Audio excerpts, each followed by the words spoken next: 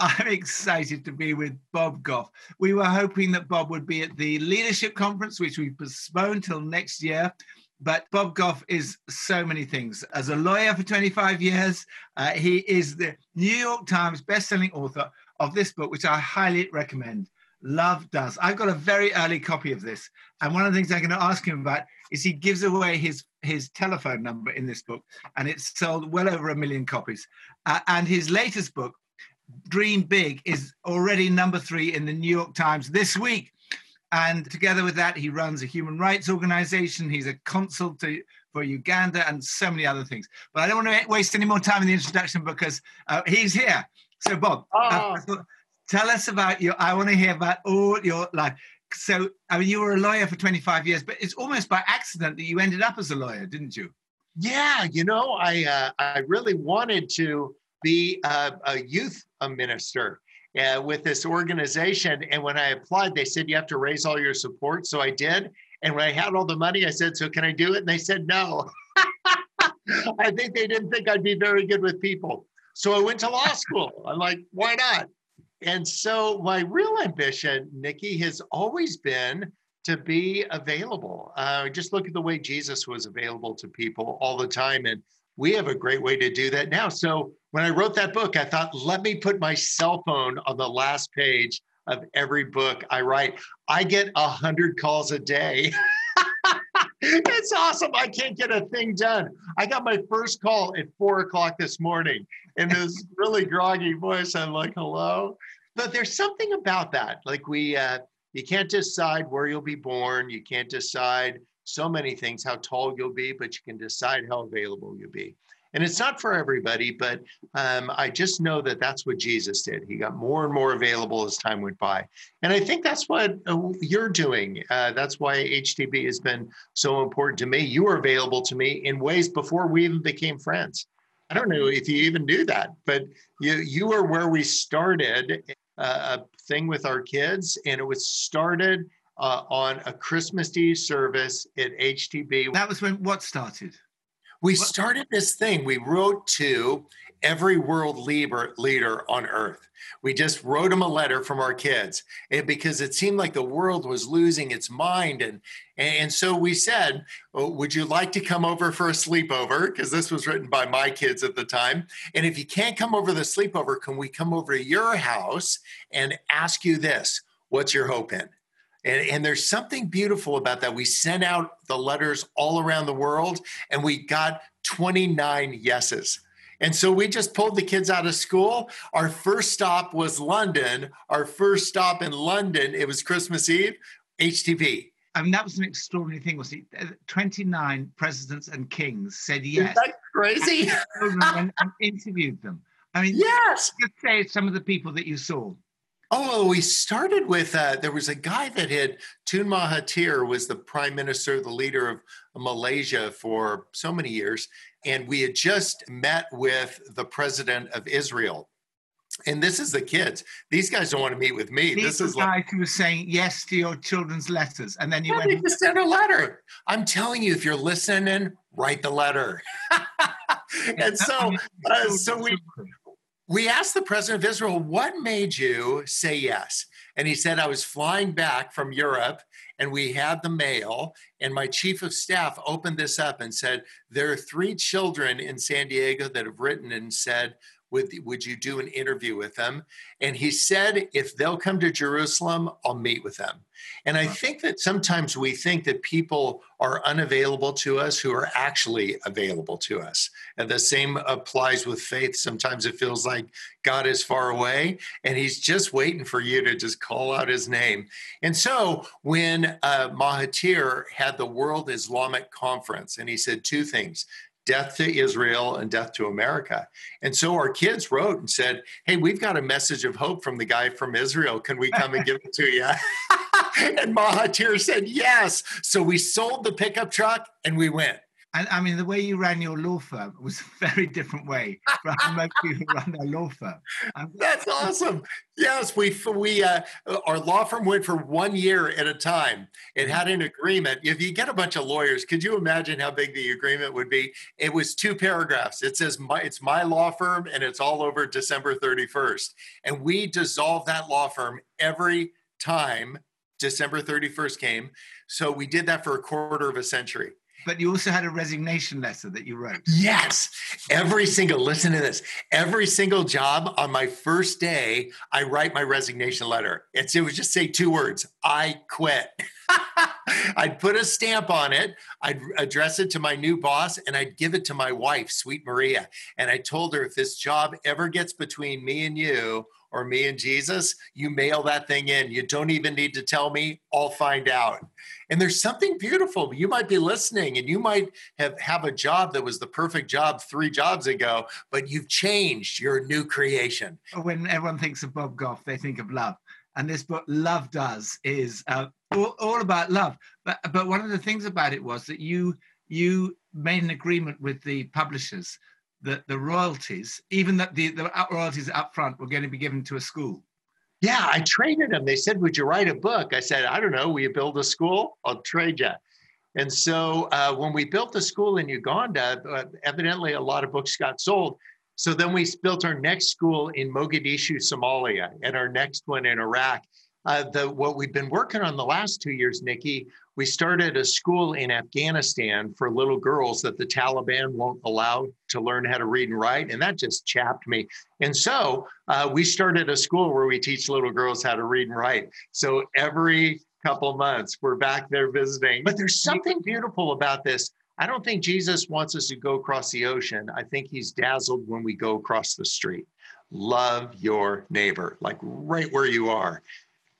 And you say, I mean, I love the way you say that's not a metaphor. That's it's your literal neighbor. It is your neighbor. Literally your neighbor, the one there and there and there. And the creepy thing is some of our neighbors are actually kind of difficult. I don't know about yours, but mine are a little difficult. But here's the deal. What I'm learning, I'm a little difficult.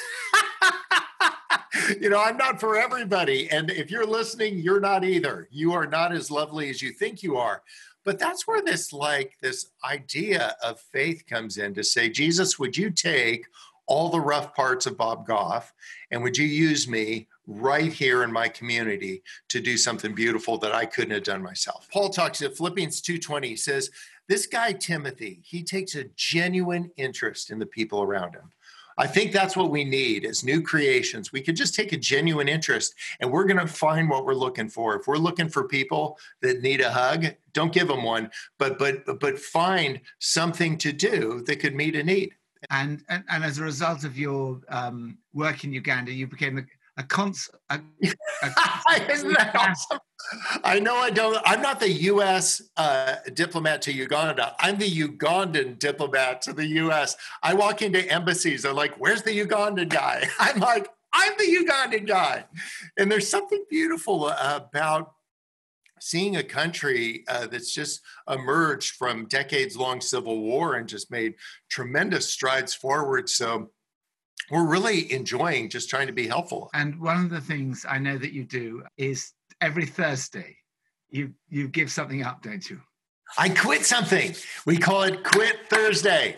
And so every Thursday, I'm like great at accumulating things. I don't know about you. I see lots of books you've accumulated in the back of your pictures. I know, I need to get rid of them. Yeah, I've accumulated surfboards, like I'm in California. So one of the things it's easy to do is to accumulate things. What I want to do is let them go. So each Thursday, I just let one thing go. I've got a thing, I don't know if you know this about me. I'm a little quirky, as you probably picked up, but I have no left pockets in any of my clothes. So I have right pockets in my jeans, no left pockets. I cut them all out. And it's a reminder to me that there's things that you're going to hang on to and things you're going to let go of. And what I'm trying to do is quit some things, take some things that I've been carrying around in my right pocket and move them to my left pocket. I mean, I love so many things about you, Bob. But one of the things I love you is that you talk a lot about failure. I think, in fact, you lecture on how to fail, don't you, somewhere? Oh, heck yeah. I teach a class at Pepperdine Law School, which is one of our good law schools here in the United States. But I also teach a class at San Quentin Penitentiary, which is a really difficult place to be. And I've got several hundred felons in my class, and we just talk about failure. And there's something beautiful about the authenticity that comes along with just getting real. And I think what God never had problems with people who had a setback. What he had a problem with is people that were faking it. And they were acting like they've got it together. And I just want to get super real. And these guys are actually my teacher. I don't go there to teach. I go there to learn. And we talk about people who get things off their chest. We were actually in the prison yard and they're pumping iron. And we were talking about, like, if I was doing that, I'd have the bar across my chest. But I said, what's something you need to get off your chest? And we went around to each guy. The average sentence unserved for these guys, 107 years apiece. And so to the guy next to me, he said, I got something to get off my chest. I've been in here for 20 years and I've been telling everybody I got framed. I didn't do it. And he paused a second. He said, I did it. And I'm telling you, Nikki, he was the freest guy I've ever met in that moment. If we could just get these things off our chest, move it from your right pocket to your left pocket, quit Thursday, and you've got some stuff going on in your life you shouldn't be into, don't wait till Thursday. One of the things where you've had disappointment is, I know you have this amazing place where you bring people together, a kind of a retreat house, and you spend a lot of time building it, and then it burnt down, didn't it? Or something happened to it. Isn't that crazy? Yeah, we had some painters out there. This immense lodge, 10,000 square miles away from the nearest anybody in Canada. It took me 20 years to build, and we had some painters up there. They got their cloths that were covered in stain. They put them in a pile, spontaneously combusted. It was gone in 20 minutes. And I think for all of us, we've experienced that. It wasn't necessarily a house that burnt down. It might be a relationship. It might be a hope, a career. It might be one of your kids, somebody in your community that you love. And we each have to decide, so what are we going to do next? When we face a setback, what do we do next? And so we decided as a family that we were going to rebuild it. So I bought a big crane. I just started swinging logs. It's interesting how you deal with critics too, because anyone who's got as high a profile as you now have through your books and through your social media profile, which you're brilliant at, you're going to have a lot of out there. There's some pretty sort of hostile people, but you have an interesting way of dealing with hostile people, of approaching them, thinking about it. Yeah, if I ever get a tweet or something that somebody is a little bit on edge, I just figured they're probably working on their people skills a little bit. But what I'll do is I'll make myself their student.